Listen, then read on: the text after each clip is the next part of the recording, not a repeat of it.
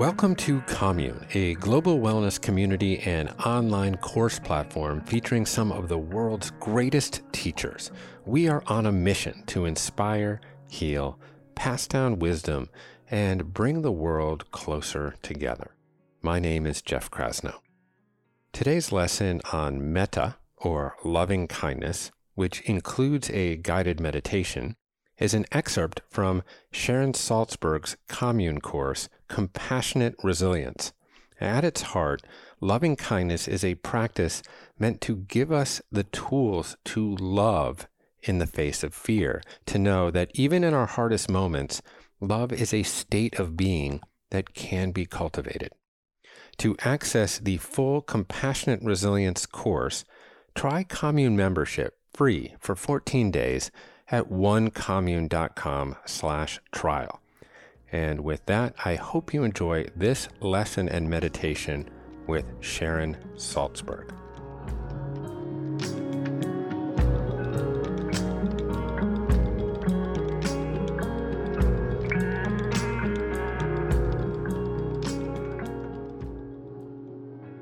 Welcome back.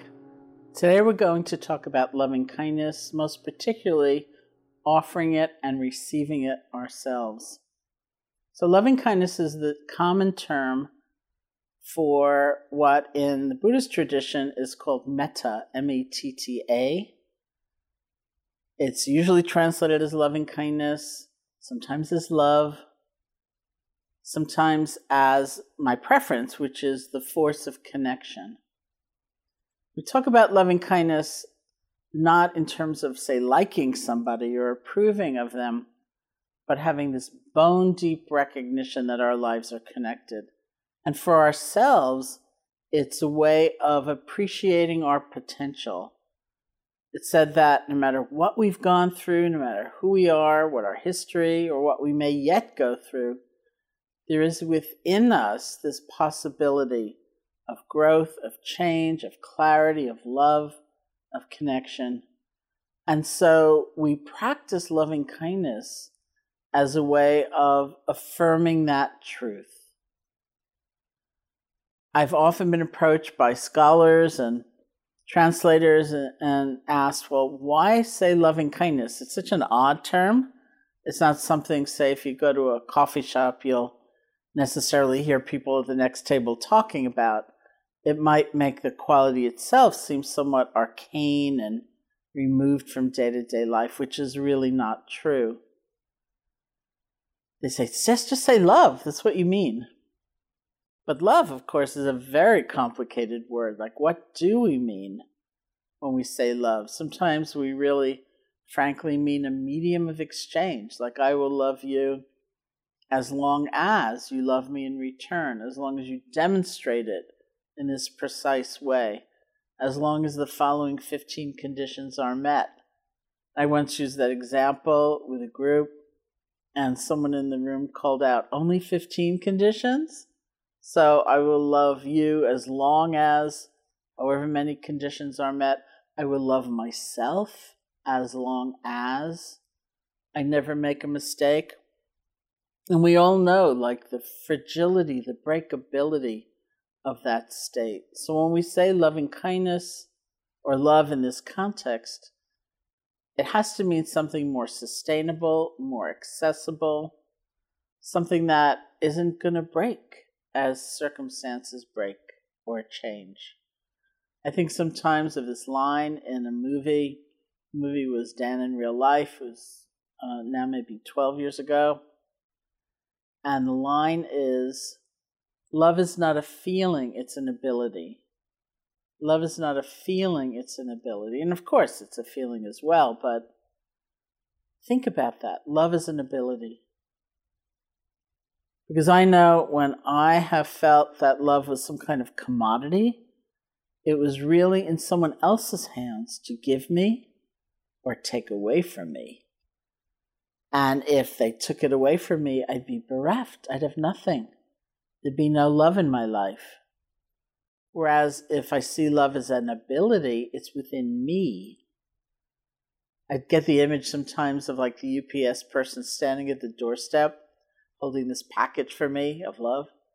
and looking down at the address and saying, no, made a mistake, and going off, and I'm going, wait a minute, then I have nothing.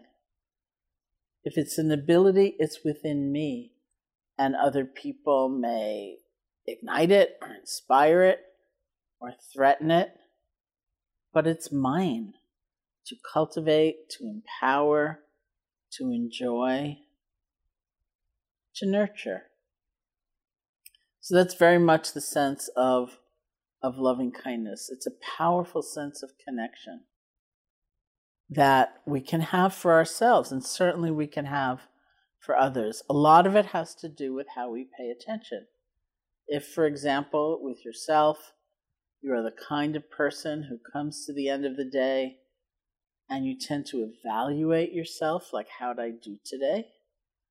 Let's just say you're the kind of person who pretty well only remembers the things you did wrong and the mistakes you made and the ways you could have shown up differently, let's just say. So much so that your whole sense of who you are and all that you will ever be just collapses around that really stupid thing you said at that meeting. Offering yourself loving kindness, wishing yourself well, is almost like asking yourself, anything else happened today? What's the good within me? And you think about, say, a benefactor, someone who's helped us, someone who's been kind to us or inspiring for us. Maybe we've never met them. They've inspired us from afar. This could be a mentor. It could be a friend. It could be a poet. It could be a puppy, actually. I often use these days a puppy as a benefactor in my mind because my friends adopted a puppy and the family is like a good deal happier than they were before. So I think of that puppy as a kind of benefactor. The suggestion is that we think of someone who, when we think of them, we smile. Like, who lifts our spirits? Who do we enjoy? Just that sense of their being, past or present. And we actually offer loving kindness to that being. That doesn't mean that, we think we're going to fix them in some way or whatever. It's a moment of appreciation, of recognition that we're not so alone, actually, that we are relying on and can appreciate the bounty in our life from having someone that brings us that sense of upliftment. So we offer loving kindness to ourselves as the first recipient. We offer loving kindness to others, ending ultimately in all beings everywhere. But for now, we're going to focus on the offering of loving kindness to ourselves, to a benefactor, and then our own receiving of it. So once again, this is not something that's selfish or self-centered. It's acknowledging the power of love, the sense of care that can come instead of condemnation, the ability to stretch and how we pay attention, and recognizing that something like offering love is a practice of generosity. It's like the generosity of the spirit. And just like material generosity is said to best come from a sense of inner abundance, not obligation, not duress, not kind of a public show, but it's almost like that natural spillover from a sense of inner abundance, or at least inner sufficiency. If we offer ourselves, or we can take in the loving kindness being offered to us, we have the possibility of really building and fortifying that sense of inner abundance. A friend of mine, Barbara Fredrickson, is a researcher, University of North Carolina. She researches positive states. She has this theory that she proposed about states like loving kindness, gratitude, things like that.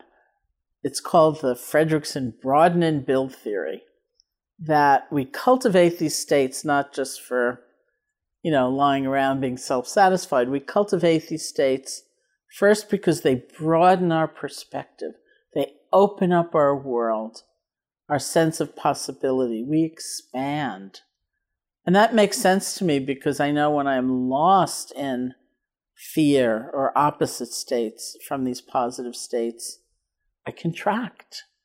My world gets very small. It feels very limited. Whereas in the cultivation of loving kindness, things open up. And then build.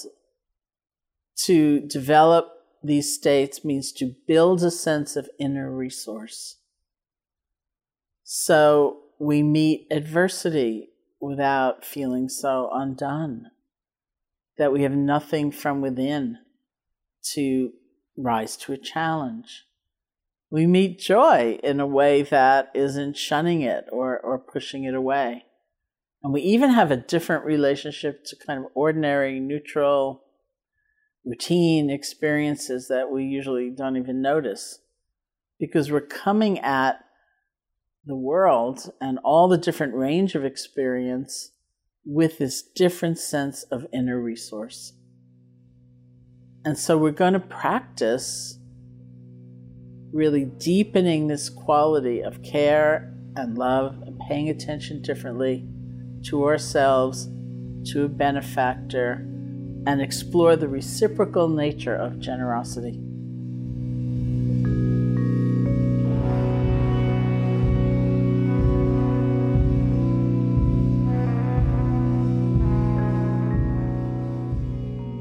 We're going to do a practice of loving kindness meditation, which is its own method of meditation. Instead of resting our attention on the feeling of the breath, we're going to rest our attention on the silent repetition of certain phrases. The phrases are the way we pay attention differently. They're the conduit for the heart's energy. Common phrases, beginning with ourselves, are things like, may I be safe, or some people prefer feel safe. May I be safe, be happy, be healthy, live with ease. Live with ease means in the things of day-to-day life, like livelihood and family, may it not be such a struggle. May I live with ease. May I be safe, be happy, be healthy, live with ease. People often say to me, well, who am I asking? We're not asking anybody anything. We're offering, we're gift giving. It's like a form of blessing. It's like handing someone a birthday card and saying, may you have a happy birthday. May you have a great year. May you be safe. May I be safe. It's like that. And you don't have to use these particular phrases. I think if you're accustomed to a loving kindness practice and you have other phrases, please just continue with those. If this is your first experiment with it, then maybe try these for now so that you're not spending the whole session just thinking about what should I say. The idea with the phrases is that they're big enough, they're general enough, so that we can offer them to ourselves and ultimately offer them to others. May I be safe, be happy, be healthy, live with ease. It's not a practice where you're trying to force a certain special emotion or feeling. The power of the practice comes from completely gathering our attention behind one phrase at a time. Feelings may come and go, experiences will come and go. It's all right. The most important thing is actually just experimenting, seeing what happens. And you will likely not see the changes in your formal period of practice, but you will find you can be different when you've made a mistake in how you speak to yourself, how you meet a stranger, and so on. So let's sit together. You can sit comfortably, close your eyes or not. Just bring your energy into your body.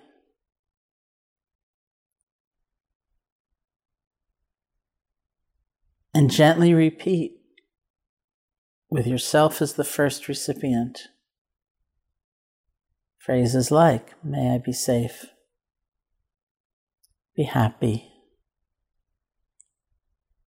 be healthy, live with ease. You can repeat them with enough space and enough silence so that it's a rhythm that's pleasing to you. I have a friend who said he thought he'd get extra credit by saying more phrases. You say them rather fast. Don't do that. See if you can gather all your attention behind one phrase at a time. And the skill set is really the same. Your attention will likely wander. You'll go to the past. You'll go to the future, all over the place. It's okay. When you realize that, see if you can gently let go and come back.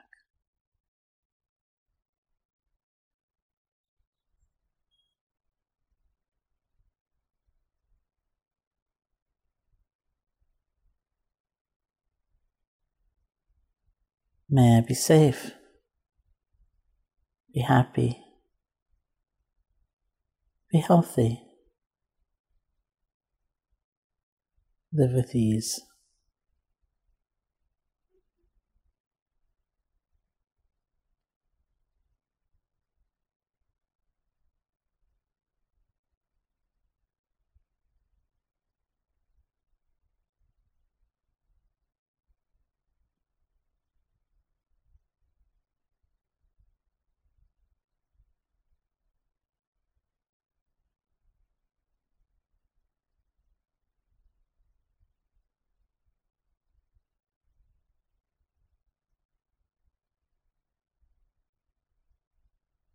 And see if you can think of a benefactor, someone who's helped you or inspired you from afar. Person, puppy, whoever comes to mind that has you smile. And if someone comes to mind, you can bring them here. Get an image of them, say their name to yourself, get a feeling for their presence, and offer the phrases of loving kindness to them. Even if the words aren't perfect, it's okay, because they're carrying the heart's energy, so they're serving us. May you be safe, be happy, be healthy, live with ease.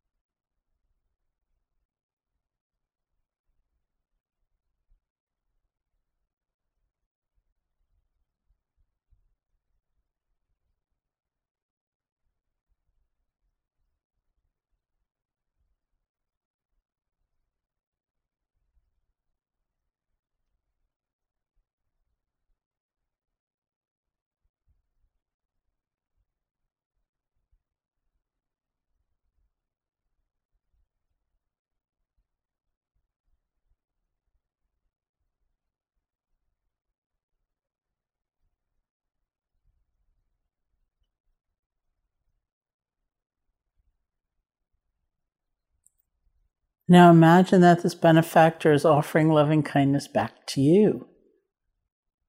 You might want to phrase it as may you,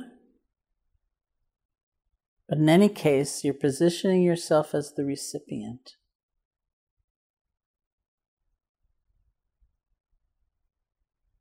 And as you are receiving loving kindness from this benefactor, all kinds of different emotions may arise. You may feel embarrassed. You may feel you'd like to just have them ignore you. You may feel grateful or delighted. Whatever those emotions might be, see if you can have them just wash through you. as you steady your attention on the repetition of the phrases.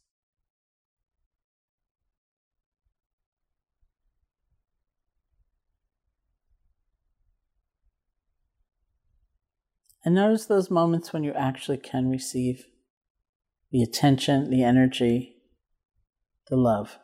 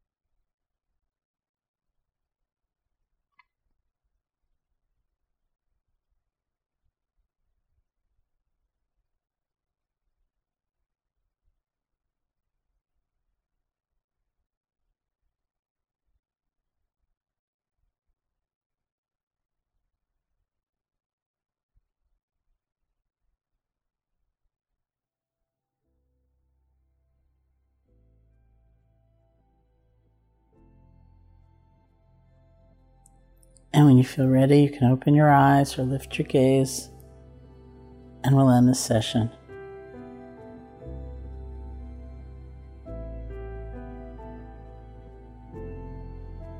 So thank you.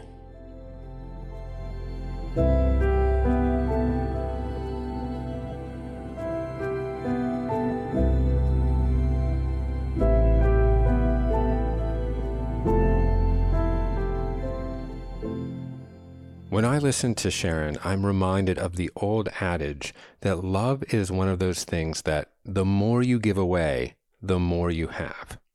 If you continue to practice with Sharon and her commune course, Compassionate Resilience, I truly believe you'll come away with a profoundly deeper sense of connection to yourself, to the people you care for most, and ultimately to all of life. Just go to onecommune.com/trial to get started. And we're always working to make this podcast better, and you can help by giving us feedback.